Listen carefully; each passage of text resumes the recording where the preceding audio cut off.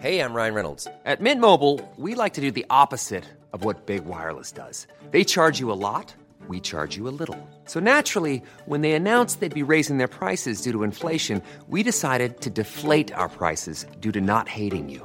That's right. We're cutting the price of Mint Unlimited from $30 a month to just $15 a month. Give it a try at mintmobile.com/switch. $45 up front for 3 months plus taxes and fees. Promo rate for new customers for limited time. Unlimited more than 40 gigabytes per month. Slows full terms at mintmobile.com.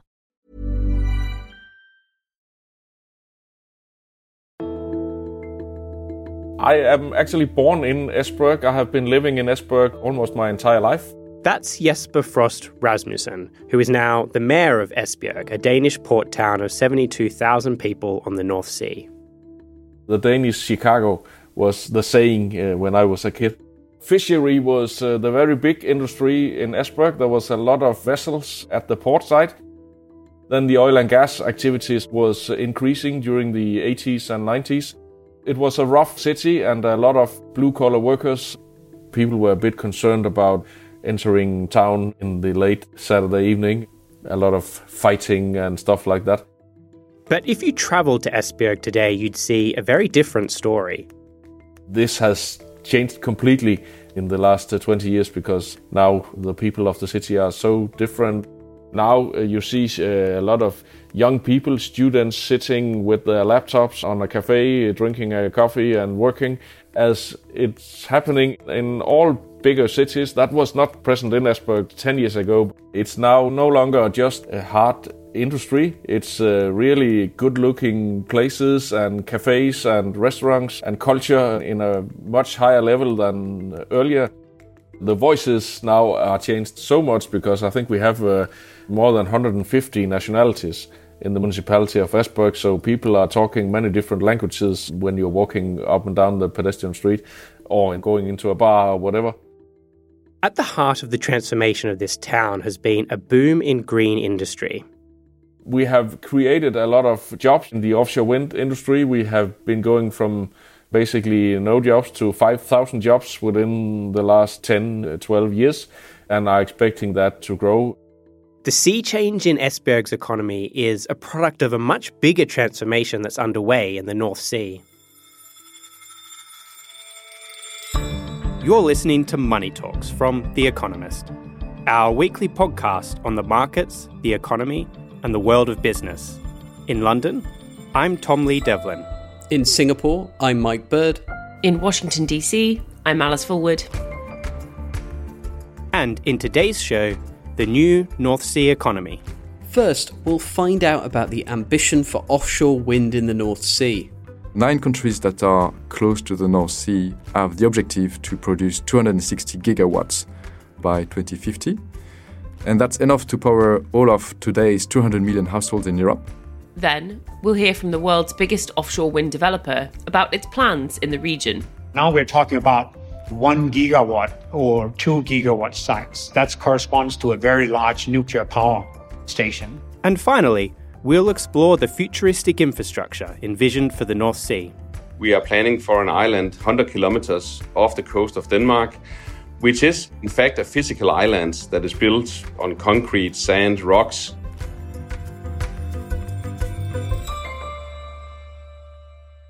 Alice, Mike, hello. Hello, and welcome back, Mike. A belated Happy New Year. Hey, Alice. Hey, Tom, and welcome to the podcast. Sorry I've not had a chance to say it yet, as I was away last week. Thanks, and welcome back. You've been off somewhere quite adventurous, Mike. How was your trip? Yeah, I was actually in Jordan, which is really interesting. I haven't taken that many trips to the Middle East before. I was sort of using the opportunity of coming back from London to Singapore and doing it on the way. We got a chance to visit the Dead Sea, but it is a different body of water that we are here to discuss today. Yeah, that's right. And one with significantly worse weather, actually. In fact, bad weather is one of the reasons that we're talking about it. For decades, the North Sea has been a vital source of Europe's oil and gas, but now it's going green. That's because although the region's hydrocarbons might be finite, its gales certainly aren't. And that's not just critical for its booming wind power industry. There are a range of other secondary economic benefits that result. To talk about those, I want to bring in Matthew Favas, our finance correspondent, who's recently spent some time travelling around the region to understand what's going on. Matthew, thank you so much for joining us in the studio today. You're welcome. Thanks for having me. So you recently ventured to the inhospitable North Sea and in the depths of winter. What inspired you to do that? I guess it's probably two things. So the first one is a set of macro trends. Last year, of course, Russia invaded Ukraine, and that really exacerbated and showed the extent to which Europe depends on Vladimir Putin's Russia for its fossil fuels. We also had pretty strong evidence of climate change here in Europe with a set of record heat waves. And of course, over the winter, we had record energy prices. And all this has pushed Europe to really accelerate its drive towards renewables. And offshore wind is at the core of that. The North Sea, because it's a very windy place to start with, is likely to be at the core of this effort of boosting offshore wind.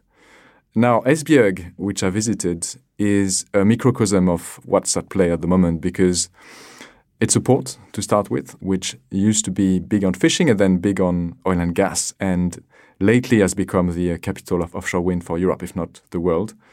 And if you go to its port, the road that crosses it and divides it in two is a powerful illustration of what we're talking about, because on the right-hand side, you have a coal-fired power plant, which is due to be retired this year, and the white fumes that it belches out rise above a stack of coal and disassembled oil and gas pipelines that are standing idle there and not being used, basically. And on the other side, you've got an area which is as big as 150 football pitches, so massive, and you've got rows after rows of parts of offshore wind turbines. They're gigantic, like chunks of towers of turbines, gearboxes, and blades that can be as long as 100 meters.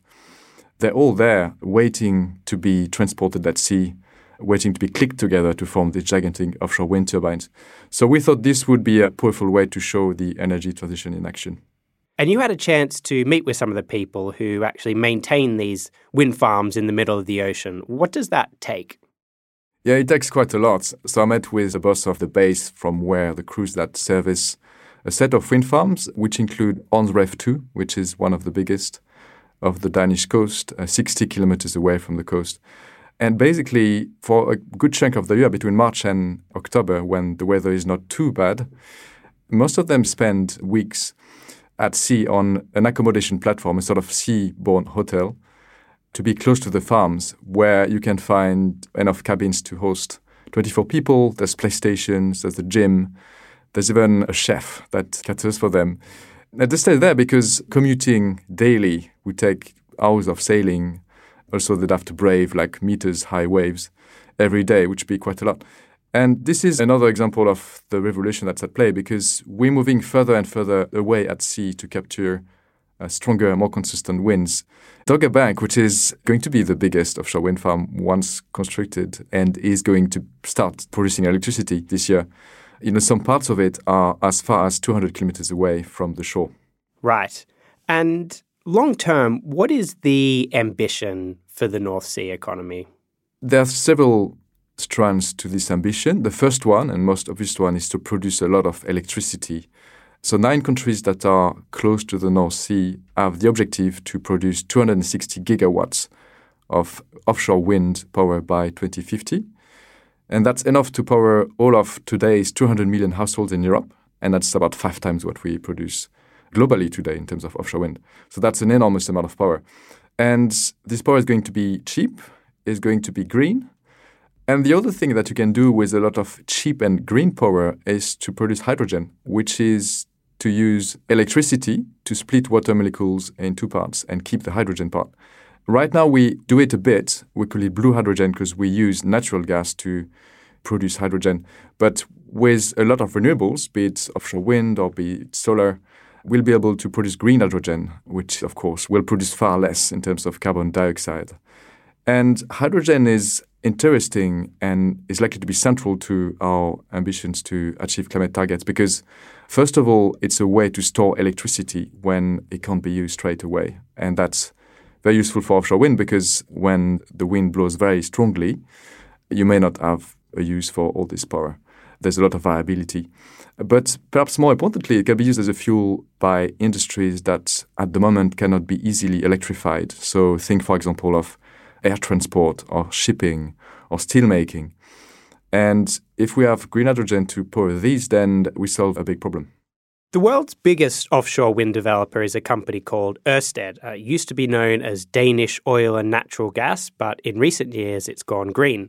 Someone who's been at that firm for a large part of that journey is Ulrik Stridbeck, and I spoke to him about what they are doing in the North Sea. Shall we hear from him now? Let's do it.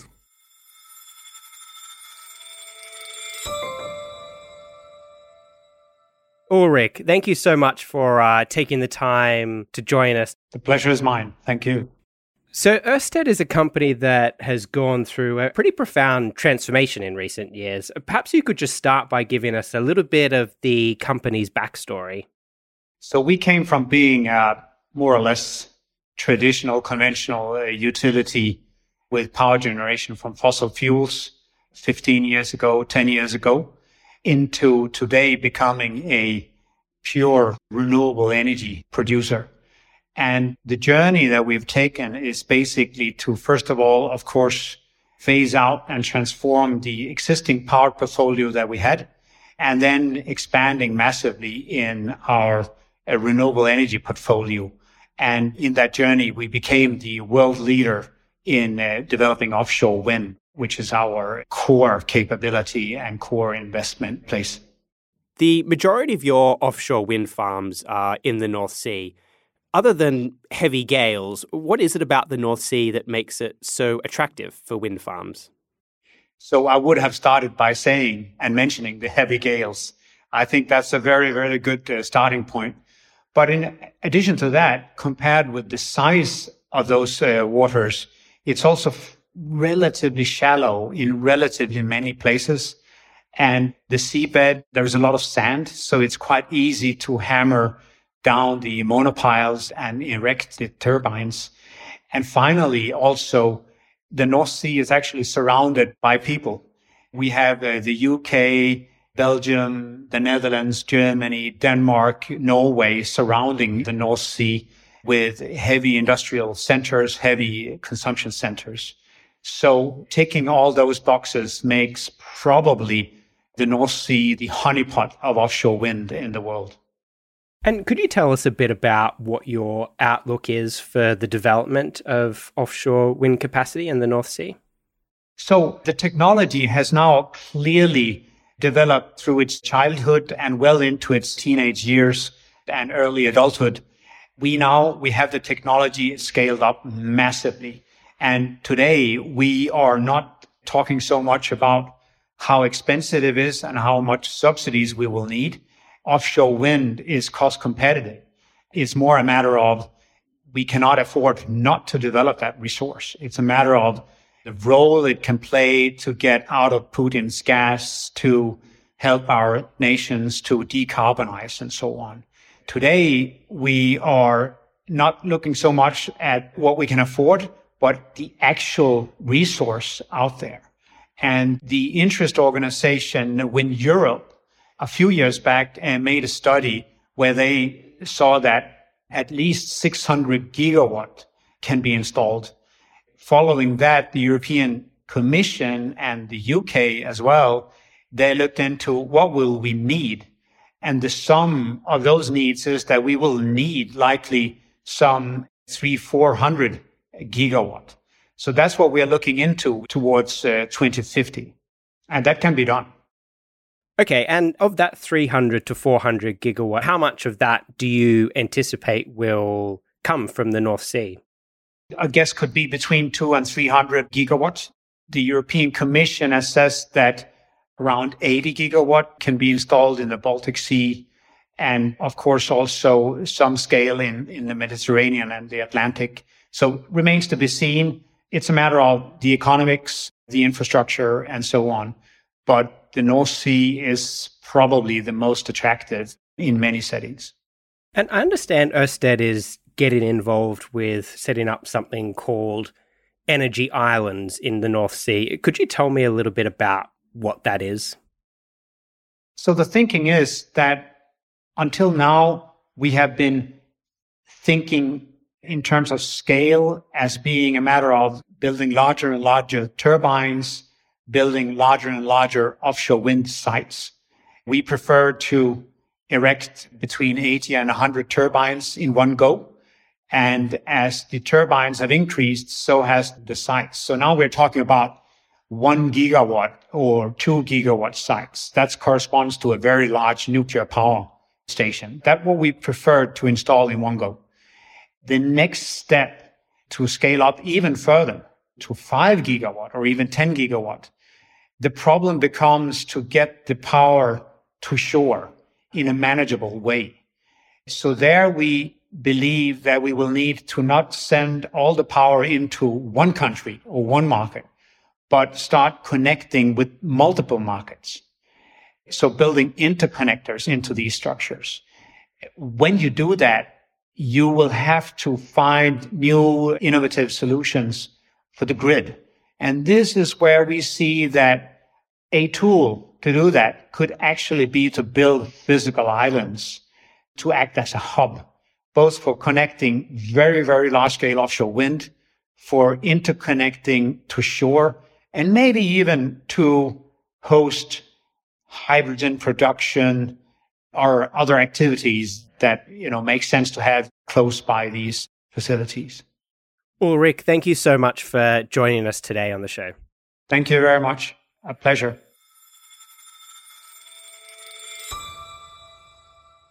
So, Mike, Alice, one of the points Ulrik was making there was that the North Sea's energy could be used to produce hydrogen power. As we heard from Matthew earlier, hydrogen is very energy intensive to produce, but it's also something that we're really going to rely upon as we phase out oil-based fuels. So that's shaping up to be a big part of this new North Sea economy. Yeah, I'm fascinated by the idea that it could be created on these sort of man-made islands. It feels very water world. I'm afraid I don't get that reference. Is that a film? What do you mean you don't get that reference? We're the same age. This is a mid-1990s classic. It is Kevin Costner's finest work. Anyway, for anyone else who hasn't seen the film, the world has been overwhelmed by water. It's entirely covered in water. Kevin Costner's in it. You should give it a watch. It's great. Right. Sounds like essential viewing. After the break, we're going to hear from one of the firms bidding to build one of those islands in the North Sea. But first, why not take out a subscription to The Economist? It will give you access to our colleagues' excellent reporting on strategic industries around the world and the recent riots in Brazil's capital. Listeners can get an introductory offer at economist.com/podcast offer. And if you're already a subscriber, thank you. You should check out our newsletters like Money Talks and The Bottom Line. They're at economist.com/newsletters. As usual, all of those links are in the notes to this episode.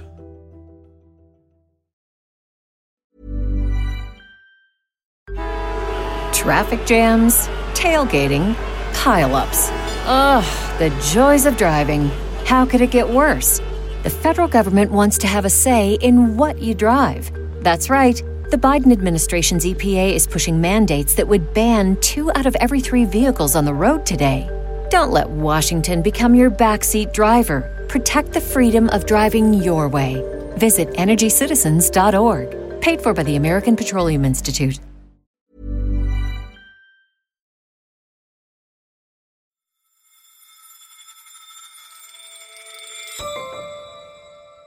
Before the break, we heard about the scale of offshore wind development in the North Sea, along with the proposed development of so-called energy islands, where interconnectors and maintenance staff will be based for wind farms, but also where hydrogen production could take place. Copenhagen Infrastructure Partners, or CIP, is one of the firms bidding to build one of those islands. I spoke to one of its partners, Thomas Dalsgaard, about their plan. Thomas, hi. Thank you so much for joining us on the show today. Hi, you're welcome. You've launched a €3 billion hydrogen fund. Part of that will focus on incorporating hydrogen with offshore wind. And in fact, you have a proposal out on that at the moment. Can you give us a bit more background on that and explain the rationale for integrating the two?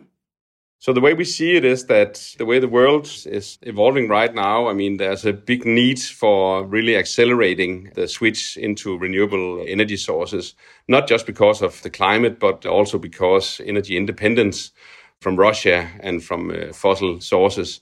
So there's a big need for that. And we see a very strong synergy between offshore wind in particular and green hydrogen production, because in offshore wind, you can really get the scale of power production that you also need for these big electrolyzers that produces the hydrogen. And since hydrogen production is a flexible source of consumption and offshore wind is an intermittent source of power, you have that very strong synergy between these two technologies. So that's what we are sort of promoting in various projects around the globe, and in particular in the North Sea. One idea you're pursuing is to incorporate hydrogen energy with offshore wind farms on artificial islands in the ocean. Could you tell us more about that? So the notion of energy islands is something that we've been working on for quite some time here at the Copenhagen Infrastructure Partners. And the whole idea is to build, you can say, a hub out in the middle of the sea. For instance, in the North Sea, we are planning for an island 100 kilometers off the coast of Denmark, which is, in fact, a physical island that is built on concrete, sand, rocks. And the island itself is not very big. It's like 50 football pitches. But then surrounding the island, you would have a lot of offshore winds to the tune of 10 gigawatts, which is enough to basically power 10 million homes in Europe. But then the whole idea is to collect the power on the island and then distribute it across markets in Europe, Denmark, Netherlands, Germany, Norway, for instance, but also on the island to produce green hydrogen. So you can use this synergy between the offshore wind and the hydrogen that we discussed before. And then you can pipe the hydrogen, which is a gas, down to where it's used in Germany, the Netherlands, and where it can be a one-to-one replacement of fossil natural gas. So that's the whole idea. And the value driver here is that we actually save a lot of money on power transmission costs, partly because we have better utilization of the cables, but partly also because some of the power is transformed into green hydrogen on the island, and transporting the green hydrogen is much less expensive than transporting the power. You talked about distributing this power to various different markets that surround the North Sea. I suppose one of the potential challenges here is you have a lot of coordination required between different markets. How is this likely to play out in terms of the development of the infrastructure? And do you see any potential challenges around the corner? When you look at the political ambitions around the North Sea, 200 to 300 gigawatts of offshore winds is sort of what are in the plans right now. And that, of course, will require a lot of infrastructure being planned and a lot of wind farms being put out there, which again will need to be coordinated with all the other considerations that are out there: environmental, biodiversity, defense, shipping lanes, fisheries, and so forth. So all that, of course, needs to be seen together. But on the other hand, you also need to start somewhere. And this is where we have contributed with our thinking, say, let's start with an island in Danish waters, in the Danish economic zone, because there is kind of a Danish national decision to build that. You know, eventually we will also see other countries around the North Sea building the same kind of hubs, Germany, the Netherlands, UK, and so forth. And then, of course, over time, this infrastructure is going to evolve. And there, of course, there's going to be a big need for international coordination.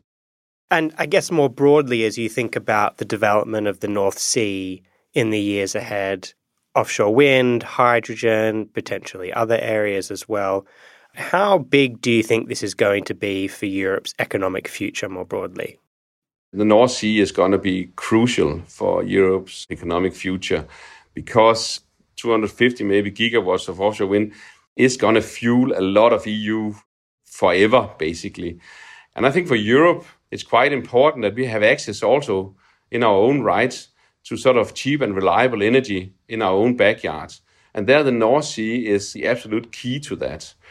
The investments are going to be tremendous, of course. You know, 250 gigawatts, if that's the number, is going to require to the tune of more than 500 billion euros over the years to come, which is a very, very huge amount of money. But I think the money is actually there. And this is the interesting part. We can see when we are out raising funds for our funds for offshore wind and hydrogen, the appetite from the investors is there because they can also see the value in having that long-term, reliable and competitive energy in our own backyard.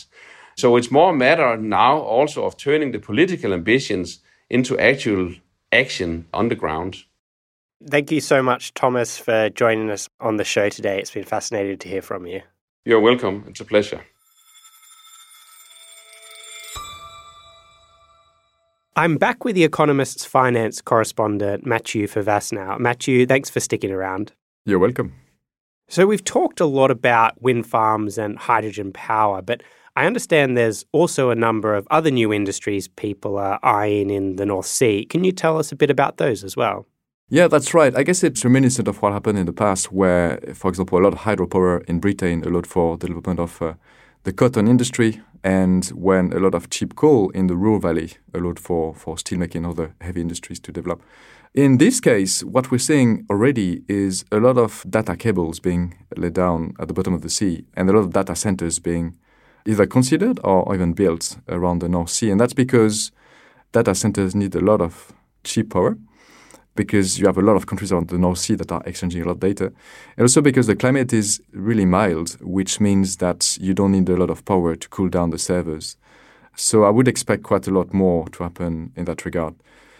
A number of projects that are being considered, waiting approval, in the field of carbon capture and storage. That is to say, to use empty natural gas fields, of which there are quite a lot in the North Sea, to store carbon dioxide for those industries that still are going to produce quite a lot because they can't be decarbonized quite as fast. That shows the sort of synergies that can be used in the North Sea, where you can use some of the old infrastructure like natural gas pipelines and empty gas fields to greenify the economy. That's fascinating. So there's clearly huge latent potential in the North Sea economy in a variety of different areas. What do you think some of the potential barriers might be in terms of its development in the years ahead? Yeah, I would see perhaps three types of barriers that need to be worked on. The first one would be permitting and regulation. So today, it could take as much as 10 years to get a permit for an offshore wind farm, which of course is far too long if we are to achieve the ambitious targets that we have. And also there's a lack of clarity on the regulation around green hydrogen. For example, it's not really well defined what counts as green hydrogen. So if we are to fast track a lot of projects, and there's a lot of capital waiting to be invested, we need greater clarity on the rules. Well, the second one is obviously money. We'll need a lot of capital to be invested in these projects. And it's also political courage, because there's going to be probably quite a bit of resistance to this region acquiring so much prominence. Resistance from other regions that today are at the center of the industry in Europe. And so some countries might resist this because they play a big role today. So think, for example, of the Franco-German engine, which has powered the European economy and politics for half a century or more. You know, France is a bit less of a part in this revolution, even though it's considering some projects. And the last thing is, and it's related, is collaboration. We'll need a lot of collaboration because if you think of the North Sea, you know, it's not just offshore wind farms that are going to be active there. It's also a very productive fishing terrain. And that's fisheries from a lot of different countries, and they need a lot of space. And they can't use their nets, for example, where there are cables laid down on the floor. It's also a lot of navies that are circulating in the North Sea, and they need, you know, their own areas to operate away from disturbance. So this needs to be worked on, and we need the countries to speak to each other to sort out problems. And the good thing is, in these three areas, you see progress already. The rules are being worked on, red tape is being cut in some areas, or at least there are ambitions to do that. There's a lot of capital waiting to be invested. And in terms of collaboration, the countries are clearly speaking to each other and signing deals. Even, you know, countries outside the EU, like Norway and the UK, are speaking to EU members on friendly terms to make that happen. And you see also the Navy collaborating with energy companies. Sometimes some cameras and intelligence gathering devices being put at the top of wind turbines. So it's all coming together, but it needs to happen a bit faster than it is today for this vision to come true. Matthew, thanks so much for coming on the show today. You're welcome, Tom. Thanks for having me. So, Alice, Mike, what do you make of what we've heard today? So much of this episode I found so fascinating, and these sort of hydrogen islands do sound like some kind of futuristic place a Bond villain might live. It's kind of mad that we're talking about them existing, and I do really enjoy the sort of deep irony that the North Sea, which is abundant in fossil fuels, is also this bountiful source of not one but two potential green fuels. The bit I found most interesting was thinking through what people can do with this sort of excess wind power or excess energy that is generated, because it's just sort of a totally new way of thinking about energy. In the fossil fuel era, you think about it as a scarce resource. But it seems like with a lot of these new renewable fuels, once you have scaled them up, you actually can end up with enough excess energy that you can do really interesting things with it. The other use case I have heard about for how to sort of use excess energy that might be generated in this way is some Bitcoin miners were telling me that this was one way that proof of work mining could be green. So you use the excess energy generated by wind power to set up a mining rig and mine Bitcoin. I have to say, using it to make green hydrogen sounds much more productive to me. I sort of love the idea of the North Sea being a place of massive economic activity because it has that sort of historical role. I love going round places on holidays on the edge of that region and seeing the little landmarks and relics from the Hanseatic League in the 15th century. You can get some of that in places like Norfolk. I realise for our British listeners, I sound a little bit like Alan Partridge, but it genuinely is really fascinating. And the North Sea's always had this very important economic role, at least in Europe. And it reminded me, this entire story, in a weird way, of some of the stuff we did on Indonesia last year. Obviously, it's incredibly different in so many ways, but there's this common vein of a part of the world finding that it has this colossal energy resource that's suddenly really valuable because of the changing priorities that people have around power generation and the environment. So you have wind in the North Sea or nickel for batteries in Indonesia, and using that resource to power an industrial policy, basically. And I guess that turns on its head the way I, and I think probably most people, used to think about industrial hubs and their growth, which is that you get the industry first and then you pay for a way to power it by what you make. Whereas it seems that sometimes it's sort of the opposite way around, in that the industrial growth has to follow the prevalence of the energy. And this acute focus on energy needs and costs and the abundance or shortage of it, it's not exactly brand new, but it's something that's so incredibly acute now. It sort of flips around a lot of the ways we think about things. Tom, what did you make of it all? Yeah, I think those are all great points.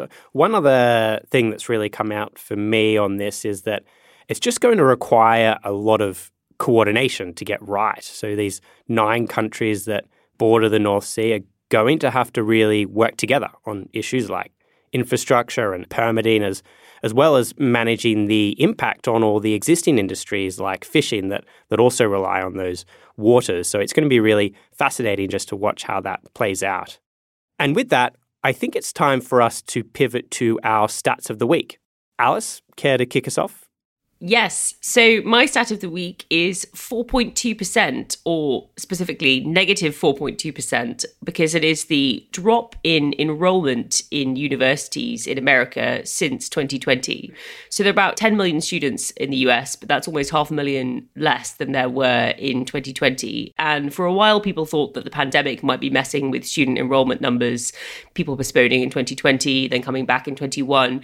But actually, there's now been a steady decline over the last 3 years, which has amassed to this quite significant drop. And universities in the US are starting to think about what it might look like if it's really just got too expensive or become unattractive for other reasons as potentially the driver of this. It's particularly pronounced among the less competitive colleges, so places like community college and those kinds of places rather than the elite schools. But still, I found that very surprising and quite a significant drop. Well, my statistic of the week is also somewhat pandemic related and rather sort of end of pandemic policy related. It is 30 times, or I suppose 3,000%. And the figure relates to the number of applications by Chinese tourists for tourist visas to Singapore through the Chinese travel booking platform Ctrip, which is the amount that figure has grown since December the 27th. China opening up to the rest of the world. Apparently Singapore is one of the first stops on the list for a lot of Chinese tourists. So over here, I'm sort of waiting for a fairly large influx of people who, for the most part, haven't left the country for 3 years. Right. So boom times for Singapore's tourist industry, by the sounds of it. My stat of the week is 6,021. That is the number of Rolls-Royces that were sold last year. It's actually the highest ever number in the company's 119-year history and an 8% increase on the figure from last year. So despite the market turmoil and the cost of living crisis, I think we can all rest easy in the knowledge that at least some people are out there keeping the luxury car market alive. So the summary of our stats are that no one's going to university, everyone's going on holiday and buying luxury cars. That's it. Right to it's me. all good. Why go to university when you've got your Rolls-Royce to drive around in? Better things to do. Well, with that, all that's left to do is to say thank you to Jesper Frost Rasmussen, Ulrik Stridbeck, and Thomas Dalsgaard. And thank you for listening to Money Talks. Don't forget to rate and review us wherever you get your podcasts. And you can always write to us at podcasts@economist.com. Today's show was produced by Dan Asher. Our sound engineer is Wei Dong Lin.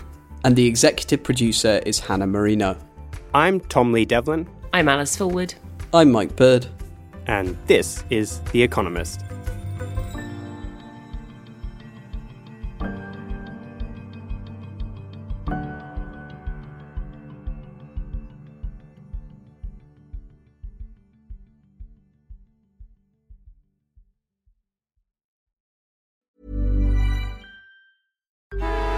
Traffic jams, tailgating, pile-ups. Ugh, the joys of driving. How could it get worse? The federal government wants to have a say in what you drive.